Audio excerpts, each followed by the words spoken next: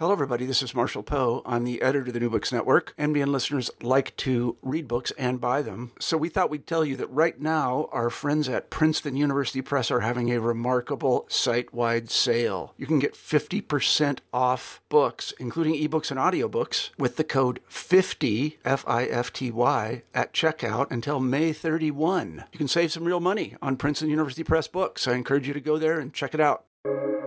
Welcome to the New Books Network. I'm Caleb Zachrin, assistant editor of the New Books Network, and you're listening to New Books in Biography. Today I'm speaking with Mark Thomas Edwards, professor of U.S. history at Spring Arbor University. We are discussing his new book, Walter Lippmann, American Skeptic, American Pastor. Walter Lippmann is arguably the most important journalist in American history, popularizing terms like the Cold War and writing a news column for over 30 years with more than 10 million weekly readers. He influenced both powerful world leaders and public perception on a multitude of issues. In this volume, Mark pays special attention to the spiritual life and religious views of Lippmann. By taking this approach, Mark reveals Lippmann's complexity and provides a window into the American century. Mark, thanks for joining me today on the New Books Network. Glad to be here. Great to have you. And before jumping into the text, I was wondering if you could just introduce yourself to the audience and tell them a little bit about yourself. Sure. My name's Mark Edwards, coming from Spring Arbor University, where I've been since 2010 teaching a variety of U.S. history and some world history and a lot of core interdisciplinary core classes here. So a lot of teaching, but I've been able to find the time for scholarship. I really find the scholarship as a useful hobby and great for mental health. And to keep me just kind of motivated to keep learning. And as far as this topic is concerned, how did you decide to write about Lippmann for this particular project? So I actually wanted to write about Bono.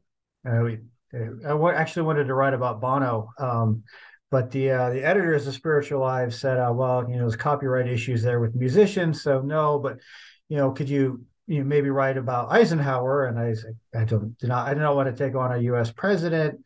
And, we kind of brainstormed about, who had what public intellectual had stature in the 20th century.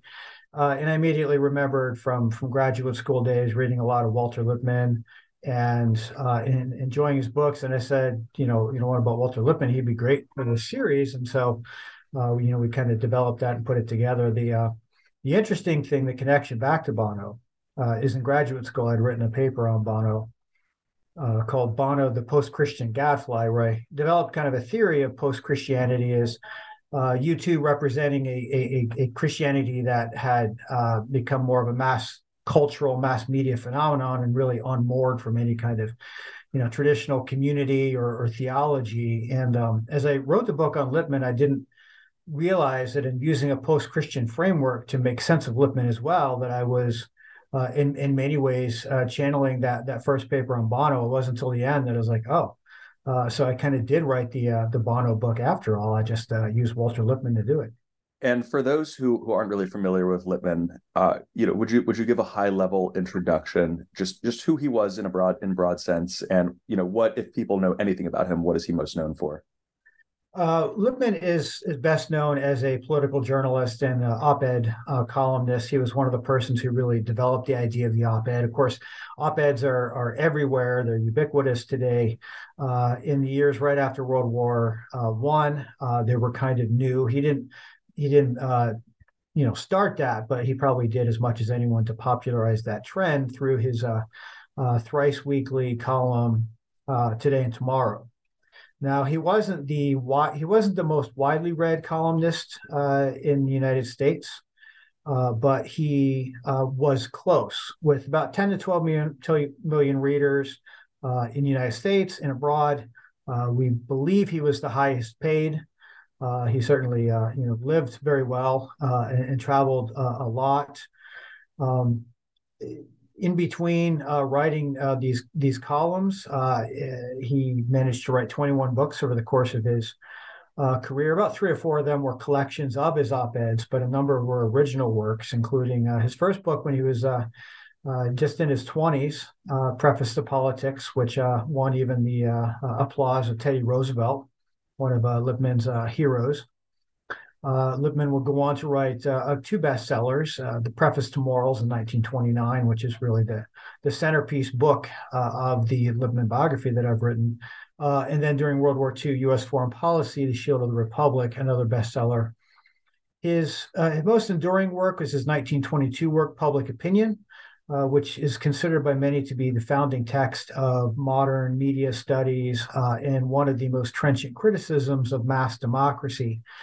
Even somebody like John Dewey, who did not want to like the work, did not want to like Lippmann's findings, were nevertheless forced to admit that this was the best work on democratic theory to that point. And so, Public Opinion is probably the book that's people should still read and still do read. And then the final thing I'll say about Lippmann is he managed to, while writing critically of almost every U.S. politician and president from the 1920s all the way into the 1970s. He somehow managed to befriend many of them, to be invited by many of them to the White House, to be able to advise them on any number of issues, and outright defy them in some ways, both in personal conversation and in print. Backing up a little from that high level overview, just taking it a little bit more granular. What was Lippmann's youth like, and his time at Harvard? Really the early years for him. So Lippmann came from a very privileged background. He went to Julius Sachs all boys school in New York, and so had a really good education there. His family was wealthy, not rich, but certainly wealthy. He described himself as having a comfortable existence, but also pretty free. I think, as he said once, his father allowed him to do whatever he wanted to do, and so he had this really good education. Went to Harvard with his friend Carl Binger, and really expected to be able to do whatever he wanted to at Harvard. Until he realized that Harvard was not too kind to Jews at the time. Walt Lippmann was from a German Jewish family, and at Harvard at this time, you could not be a part of the social clubs as a Jew. That was one of the, besides getting the Harvard education, networking through these clubs was really essential to the Harvard experience, and Lippmann and his friend Carl Binger were shut out of that. I think that played a large role in Lippmann turning to socialism and starting a socialist society there on campus, and ultimately becoming involved in socialist circles, a kind of bohemian socialist circles. He was part of the bohemian crowd in New York as well too. So he had this phase probably up until his service in World War I, where he was running around with a bohemian crowd in Greenwich Village, and he worked for a socialist mayor in the state of New York. Was pretty radical on issues of class, on feminism for a while. And what were his religious views at that time, you would say? He was what we would describe as a nun. So he rejected Judaism fairly early. So some letters between one of his best friends, Lucy, and in 1908, where he's writing about the temple that he had been confirmed in, that his parents went to. It was a Reform Jewish community that really stressed assimilation. But that was even too extreme for Lippmann. So he complained about what he saw as this kind of artificiality of the people who attended there, and that Judaism was empty. In his first book, he would say that the Christian dream is dead. He was really attracted to, probably through one of his biggest influences at Harvard was William James. Kind of translated through James, came to know Friedrich Nietzsche pretty well. And so a lot of his first book was a lot of Nietzsche. And he doesn't outright say God is dead, but he's really kind of working from that vein. So a lot of his life's work was now that organized religions can no longer play the intellectual or social role that they played in the past. How do we get along? How do we hold together? How do we stay happy? And that, that question really dictated all of his writings and thought, I would say, all the way up until the end of his life in the 1970s. You give a decent amount of attention to his 1929 book, A Preface to Morals. So what's this book about, and what led you to focus so much on this one? So he spends a lot of the book not, I guess, not so much attacking religion as much as just assuming. I think he's assuming that his readers will understand that organized religions, Christianity, Judaism in particular, are dead or dying. Um, he, that's probably about half the book. But then he calls it the acids of modernity. I think is rather than kind of go through and give a hard answer for why this is happening to religion. He just coins this phrase, acids of modernity, the conditions of modern life. And I think particularly he kind of singles out cities as places where that are particularly harmful towards religion, which is a common view at the time. It doesn't fit the facts all that well. A lot of the leading fundamentalists, including people he reported on, like John Roach Stratton, the fundamentalist, they're from cities. So religion thrived pretty well in the cities, but his assumption was that big cities were that really, like, as long in rural life and simple life, people could hold to religious views, but in cities, people were giving that up. And so, given that secularization was really the order of the day, how do individuals then achieve a sense of integrity? He frames this really as kind of a paradox. Human beings need an orthodoxy. He uses that phrase. Human beings need an orthodoxy in order to kind of order their desires and to essentially be happy and get along with others and get along with their environment, but they can't have an orthodoxy anymore. Organized religions are dead. And so what's the substitute there? He kind of presents his first answer. It's one that he's immediately dissatisfied as soon as he publishes the book and starts to tells his friends he sets out to write a sequel. But his first answer, without really mentioning the words Stoicism or Epicureanism, that's pretty much what he goes to. A kind of he talks about disinterestedness or detachment, or even uses Jesus to say that Jesus reflected this religion of the spirit of somebody who, just kind of went through life unaffected, disinterested. So his answer at that point was very centered on how do individuals get by in the absence of belief in divine revelation, or the belief that divine revelation was possible. How do individuals get along? He tried to present that answer. A lot of his later works would address how do societies get along in the absence of a kind of common culture, what he eventually will call things like the higher law or traditions of civility. In the absence of these, how do societies hold together? And so he's always going back and forth between how do individuals get along in this kind of world, how do societies hold together in this kind of world. But the assumption running through it is organized religions had really were on their kind of last legs. He himself, even though he would, I think I used the term affiliate, he would affiliate with various, particularly Christianity, by the kind of late 20s, early 30s, but he never, officially converts to any religion. He remains, probably the best word to describe his religious views would be a humanist, although he would use terms to describe himself like agnostic. at times, but he really never accepted any kind of supernatural existence or revelation.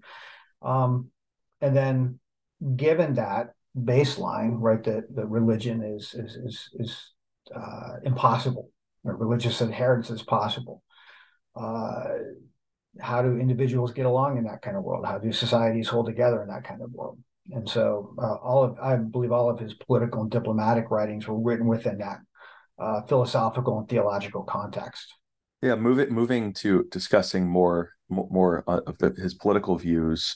One of the beauties of someone like Lippmann is that he wrote so much that you can kind of learn history alongside his writings. And what did Lippmann think about, and how did he understand the Great Depression and then the New Deal response to it? He understood the Great Depression. A friend/critic of him said, yeah, whenever Lippmann doesn't have the answers, he quote goes cosmic. And that was a lot of Lippmann's writings during the 1930s. It was, well, it wasn't just simply that we had this problem of an international debt structure that had collapsed or lack of confidence in the market. He understood all of those things, right? He even tried to cast himself in the 1930s as a kind of public economist. He wrote more on economics than he wrote on anything, even though he had very little background on that in Harvard. A lot of his writings were trying to address, and here again, where I think Lippmann was the proper subject for a spiritual biography, he tries to address the Great Depression really as a spiritual crisis. A crisis of people who had kind of had lost a moral compass or lost an ability to get along with each other. A great critique of the 1920s jazz age runs through his 1930s writings that human beings have become soft and consumerist and too urban. It was very much a Teddy Roosevelt kind of critique of the 1890s was how Walter Lippmann approached the 1920s. And Teddy Roosevelt was, if anyone besides William James was kind of Lippmann's hero, it was Teddy Roosevelt. He kept coming back to Teddy Roosevelt's idea of cultural renewal through a kind of tough-minded, manly, pulling oneself up and working hard. So there's a lot of critique of the 1920s leading to the Great Depression, in Lippmann, suggesting that Americans had gone soft and it was time to get tough. A part of that toughness was having to, rethink politics. He was somebody who was, for as much as he criticized New Deal policies, almost everything Roosevelt did, the parts of the New Deal, Lippmann was very critical of. But the whole of it, the idea that government needed to do more to hold societies together, that we needed a stronger executive branch, that was something that was pretty consistent with him. So he was both a chief apologist and a chief critic of the New Deal at the same time. You'll find him, one day criticizing he really hated the National Recovery Administration. But he wasn't too fond in the Wagner Act too, providing labor legislation. Very critical of these things, even a little bit critical of public works programs. But you'll find him the next day suggesting that the New Deal was really necessary for the country to be able to hold together and endure this kind of crisis. What political identities was he identifying himself with mostly at this time? How was he reflecting on his earlier, more bohemian radical approaches? So he will, after kind of going through a socialist phase, he comes out largely, it might even have started before, but certainly during and after World War One, he would pretty much identify as a liberal. And I think Time magazine would identify him in 1931 as the Moses of liberalism, as kind of one of the chief voices for liberalism. And liberalism largely meant a Rooseveltian state, a state in which the federal government, particularly the executive branch, took more responsibility, exercised more authority to be able to hold the country together, to certainly to enact social justice, but also to just keep basic order within that society. So he largely identifies as a liberal. I suggest that I think I introduced the chapter on the Great Depression with with an interview of him in the 1970s, where he says, telling his biographer Ronald Steele, "I'm a conservative. I think I've always been a conservative." So I think that wouldn't necessarily run against his liberal identity as much as it is that Lippmann was somebody who understood that what constituted American liberalism in the 20th century was something that was not unlike or had elements or should have elements that an Edmund Burke was when Lippmann talked about conservatism. He talked about Edmund Burke or William Blackstone, some older voices like that. That modern liberalism needed to have some conservative elements there. So it's in the 1930s. He's starting to read Burke, and I think he's even identifying thinkers like policies like Keynesianism as a kind of conservatism, as a kind of conservative alternative to socialism. I know that runs completely counter to how how Keynesianism is understood today by the right, or is considered a form of socialism. But for Lippmann, Keynesianism was really the alternative to socialism, or it was a kind of post-socialism. So Lippmann's political identity ran liberal, conservative. He's fairly consistent within the Democratic Party, although for a while he does vote Republican, but he's largely doing that still as a supporter of conservative Democratic candidates and stuff. But he's kind of all over the place. The one I'll just say this in conclusion, as far as the difficulty of trying to categorize Lippmann politically. This is an individual who would endorse Teddy Roosevelt twice for president and Richard Nixon twice for president. So it's a pretty fascinating journey he had over the course of his life. Yeah, no, it was so difficult for me to figure out to put Lippmann's views into today's context, because he really does seem to mix and match views that today we would think of as maybe cutting against each other. But for the time, obviously it was so different. Things were so different, and he was working in a different environment. You also write a lot about his foreign policy views, which were some of the most fascinating aspects of his views that you talk about, and how he really did have a very, let's say, different foreign policy take than maybe other standard liberals. So what were his views on foreign policy during World War II, and then kind of leading into his book, The Cold War, and his popularization of that term? Mm-hmm. He seemed to be, in many ways, an isolationist and a Wilsonian at the same time. I would put him a term that I borrow from Robert Schulzinger in his book on the Council on Foreign Relations, which Lippmann was a part of for a long time.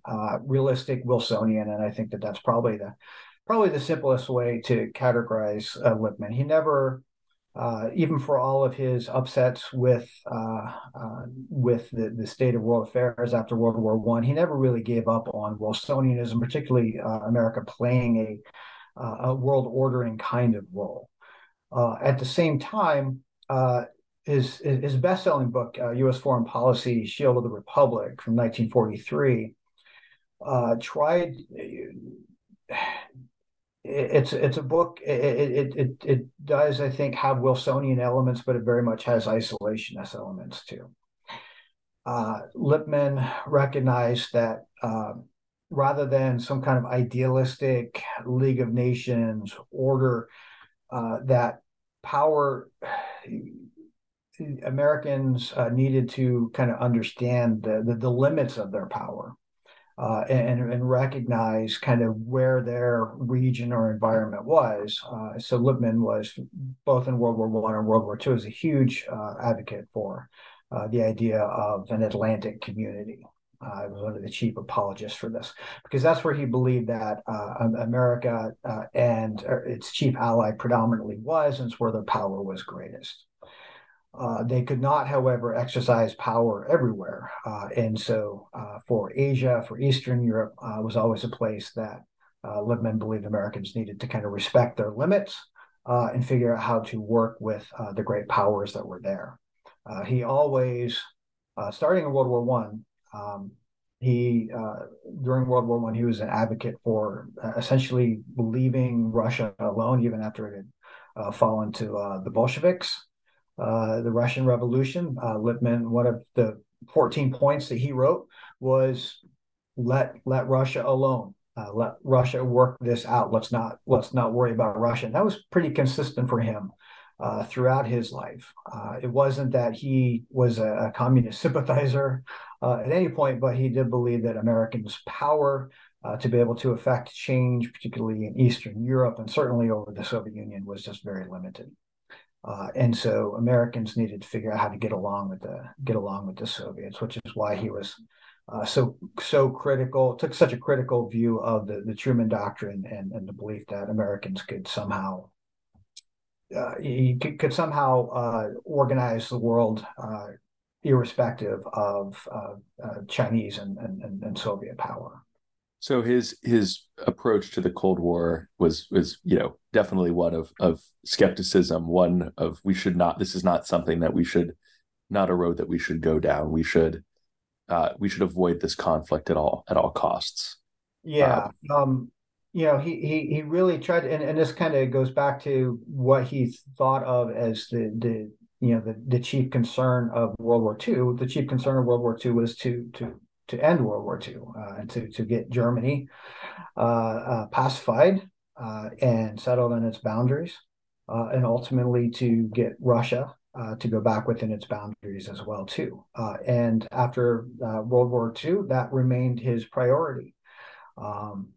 The primary focus, he believed, in 1947, 1948, was he thought that World War II really hadn't been settled because the Soviets and the Americans were still in Europe. And the chief goal should be, how do we get both the Americans and the Soviets out of Western Europe and out of Germany, and then out of Eastern Europe as well too. And so all the talk of concerns in the Middle East, in Asia, considered that, his word, secondary. And all the way into the 1960s, his primary foreign policy focus was, how do we end World War II? Particularly, how do we get the Soviets to withdraw and the Americans to withdraw from Europe as well too? Another book of his 1955 book, The Public Philosophy, is another that you give particular attention to. So what was The Public Philosophy about, and why was this another book that you decided to really highlight? So for all of his kind of changes of opinion and interests, he has this consistent trying to explain what has gone on in the 20th century, and I suggest that his predominant thing he identifies as the problem of the 20th century is the end of organized religions, and what should we do about it? A Preface to Morals was one answer to that, but as I said, it was immediately unsatisfactory. He writes to a friend and says, I'm setting out to write a sequel. He had been reading theology before this. He starts reading Catholic encyclicals right after A Preface to Morals, trying to figure. He's reading people like Arnold Toynbee, who's dealing with these kinds of issues as well too. Very different intellectual influences by the 1930s, because he's trying to write this sequel. A preface, I would suggest he writes various sequels to A Preface to Morals, but probably his best attempt to offer a sequel was The Public Philosophy in 1955. Given all these problems of social ordering in the absence of a divinely ordered or orchestrated society, how do we get along? And he borrows a phrase from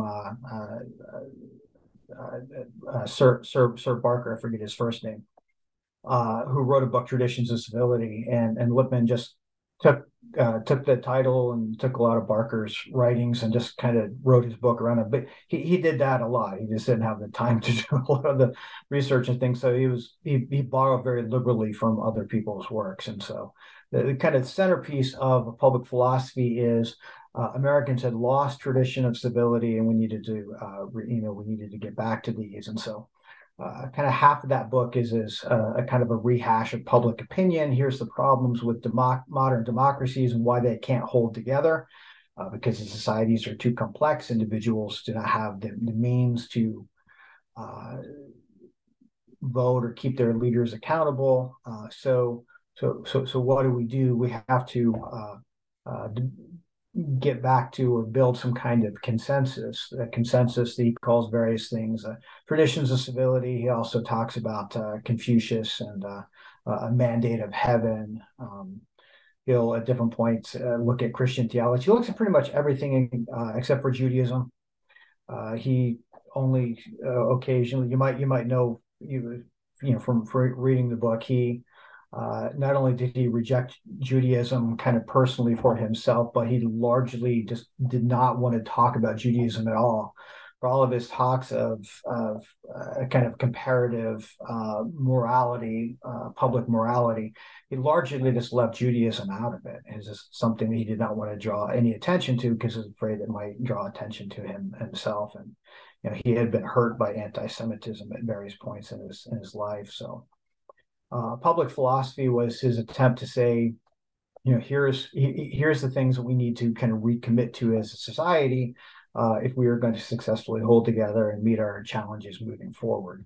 And what I kind of suggest there is that while he's kind of playing this pastoral role of here's what we need to kind of come together and stay together, the skeptic is very much there. He is not himself able to embrace any kind of moral or ethical or religious tradition himself, and ultimately kind of comes back on and undercuts the very message of the book. You write in the acknowledgments of the book that some of this work that you did on the book came out of workshops on Cold War liberalism, and there's been a decent amount of discussion recently on Cold War liberalism. So, what do you see as Lippmann's relationship to Cold War liberalism, and if you have any other comments just on the recent wave of scholarship that's been done on the topic?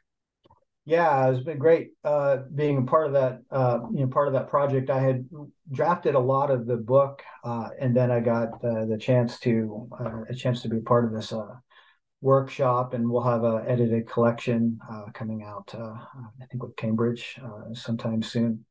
But my contribution was simultaneously arguing that Walter Lippmann should be included in the circles of Cold War liberals. For all of his rejection of I'm getting ahead of myself. Let me say this: that he should be. He kind of checked all the boxes of a Cold War liberal, even though most histories of Cold War liberals don't mention Lippmann for different reasons. But as soon as you put Lippmann in the Cold War liberal category, he doesn't really fit. So what I suggest, I think, in the essay I've written for that volume is Walter Lippmann, the Cold War liberal as conservative isolationist, or the conservative isolationist as Cold War liberal. It's kind of what we talked about. Lippmann he himself never tried to be consistent in terms of particular identities.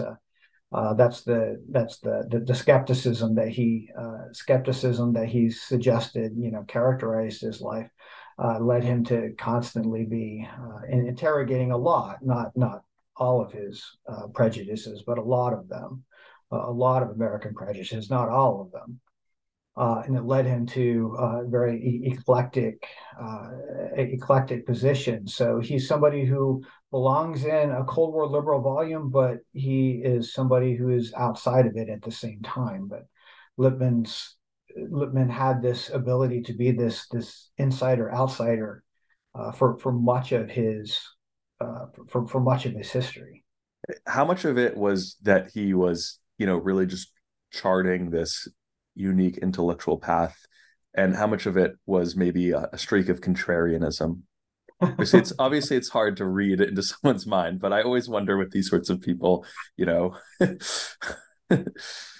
I almost wanted to call the book The Constant Contrarian, or people suggested to me, you really should call Lippmann that. I think I settled on, instead of contrarian, I think I settled on chameleon as a kind of final way to make sense of him. But I think it's a mix. I think it's a mix of Lippmann trying to be and maintain an intellectual honesty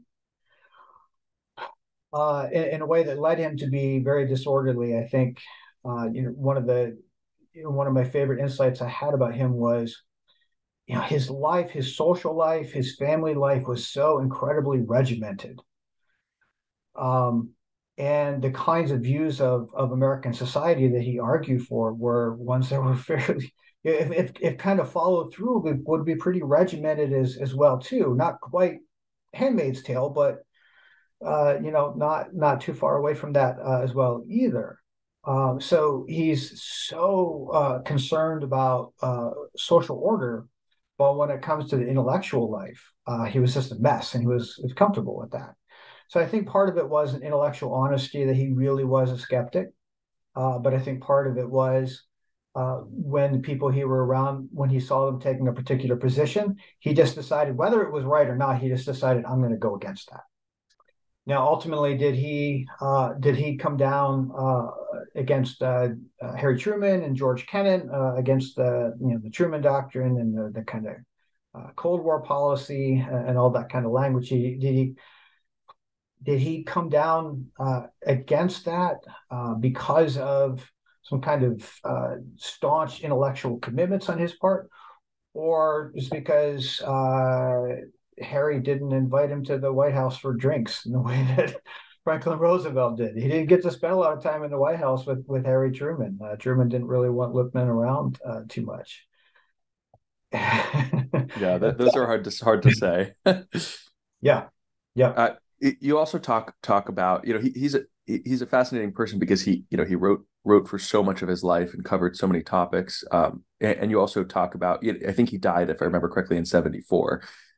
So he really saw a lot. But how did he approach and think about civil rights? I think he was when the civil rights movement was really getting going. He was, by that point in time, maybe touching 70.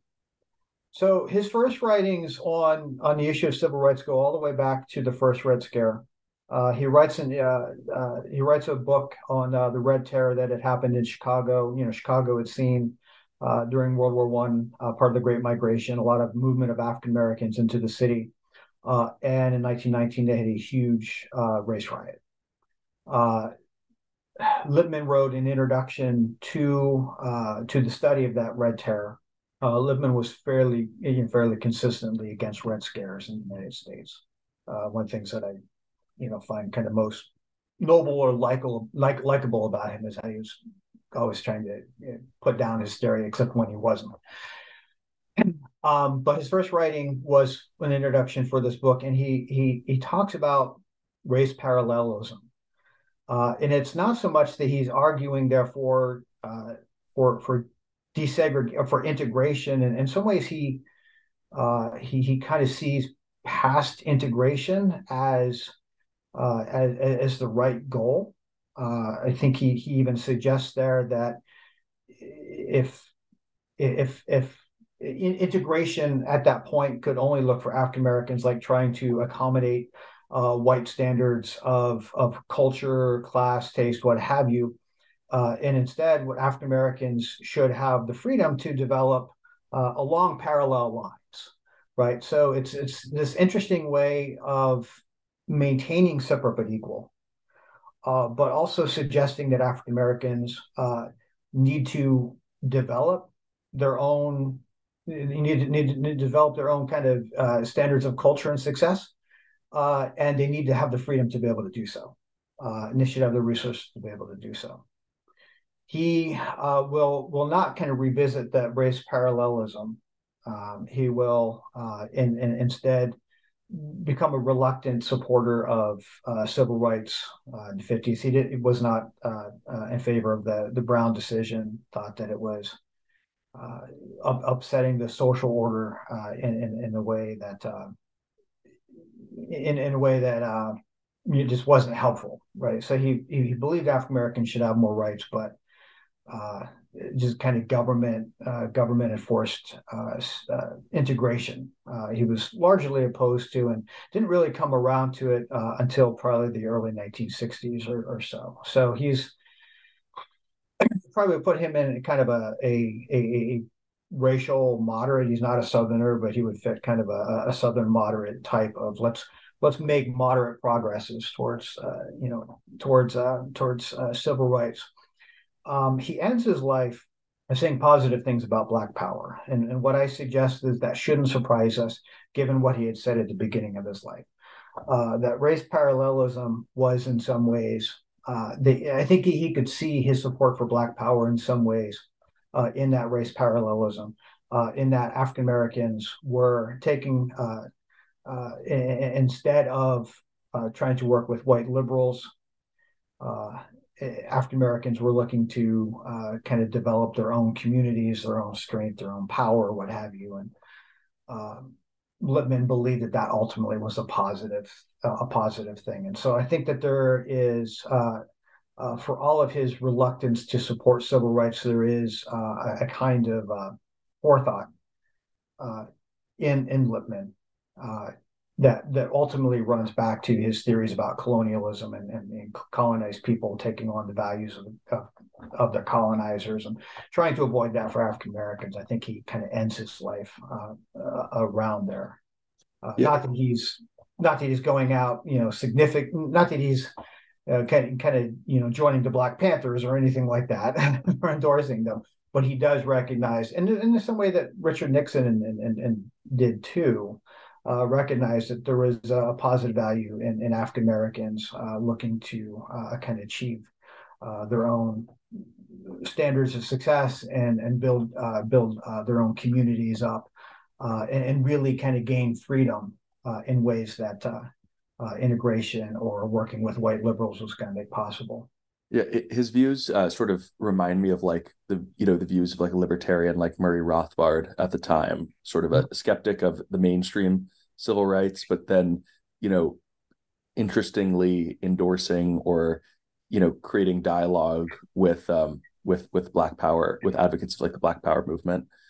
A thread that's really running throughout this entire book is and we've talked about it a little bit, is just Lippmann's views on Christianity and his understanding of the role of religion in civic life. So is there a sort of takeaway that you think that people should have about how Lippmann thought about religion and civic life and just Christianity in general?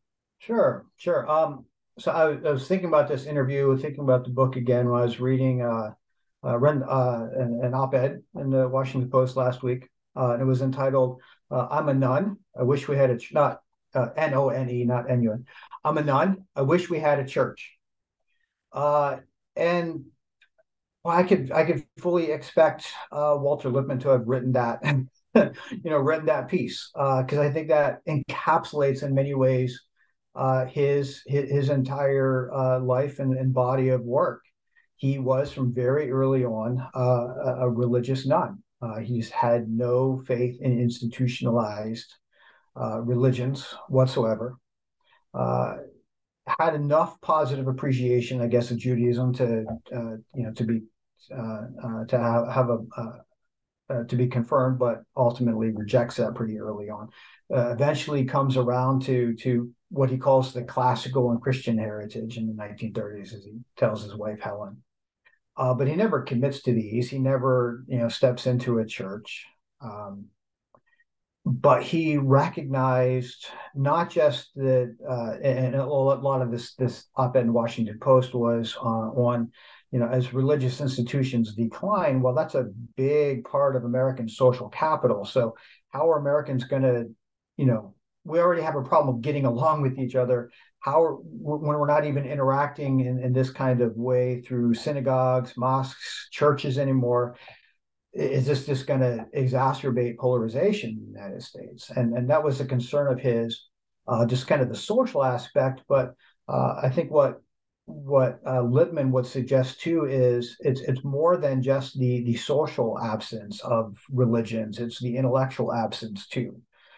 That religions provide a kind of a sense of security, comfort, place, uh, belonging in the cosmos for individuals and communities. That when we lose that, what's going to take that place? And he never really finds that for himself. And he seemed to be pretty comfortable not ever settling down in anything. He took a very pragmatic view. This is where I suggest that this is a post-Christian attitude, right? It's not a truly secular attitude. It's a post-Christian one, where Lippmann is willing to kind of entertain that, yes, organized religions can still have functional values, both the social aspects that they provide, but intellectual aspects of helping individuals feel safe, secure, integral, providing a kind of public morality like love your neighbor, these kinds of things that they serve a functional value, right? Very much I think very much a George Washington farewell address kind of thing that, for America to work, the American people needed some kind of moral or religious traditions that they could hold to, not just to get along with each other, but really to feel whole in themselves. And so Lippmann never really gave up, I think, on that kind of search for a kind of replacement, or well, to invoke his mentor William James, a moral equivalent for orthodoxy. We can't have Christianity, we can't have Judaism, we can't have Islam. What can we have that is what can we have to take its place? Though we need something there. We can't just be nuns. And this is interesting, the flood of articles, op-eds, and things that are research that's coming out suggesting that, yeah, we need something there. I think Walter Lippmann would be like, yeah, I told you guys this like 100 years ago. Yeah, he clearly then his entire life was on some level engaging with Nietzsche's thought and Nietzsche's concern about the death of God and the vacuum that might leave people, a spiritual vacuum. After people have, oh, sorry, I'll let you. No, I was going to say absolutely, yeah. Yeah, after people have listened to this and read your book, is there one particular book or essay or thing that Lippmann wrote that you think it represents the very best of him, like the one thing that you would recommend that anyone who's at all interested in Lippmann should check out? Well, I think that the book that's most revealing of Lippmann himself, if you're interested in Lippmann, would be A Preface to Morals. If you just wanted to read Lippmann directly, talking about his views of the world and politics and self and morality, religion, that would be the most direct book. If readers come away wanting to know more about, I mean, it's a very much an intellectual biography. If they come away wanting to know more about Lippmann the person, Ronald Steele's biography, you can't replace that. He had personal access to Helen and Walter, all of their papers, and he had 13 years to write that. And it's an incredible biography. It rightly won the Pulitzer and the Bancroft, and I'm sorry, not the Pulitzer, National Book Award. It's a great biography. That's a great place for people to go, to kind of learn more about Lippmann himself. But I think that the most enduring work for Lippmann still is Public Opinion. That's probably the one that, don't read Public Philosophy. It's a bit of a mess, but read Public Opinion.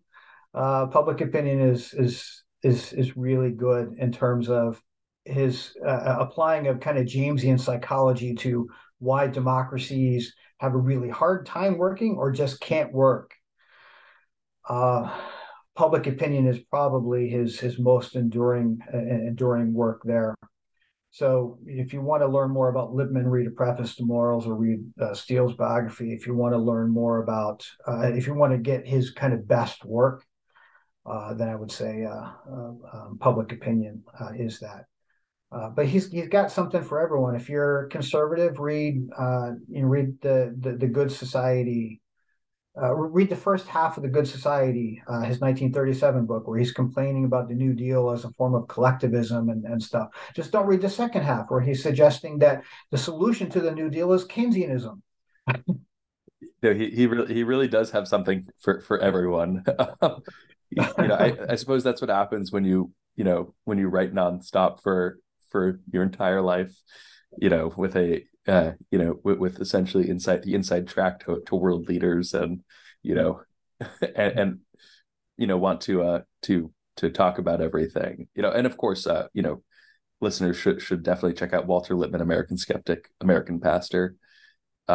Well, Mark, thank you so much for being a guest on the New Books Network. It was great to speak with you about Walter Lippmann. He really is just one of these fascinating, American characters who just really does, is a person that if people don't know about him, they should really study up. But thank you so much. Hey, thanks so much. I appreciate it.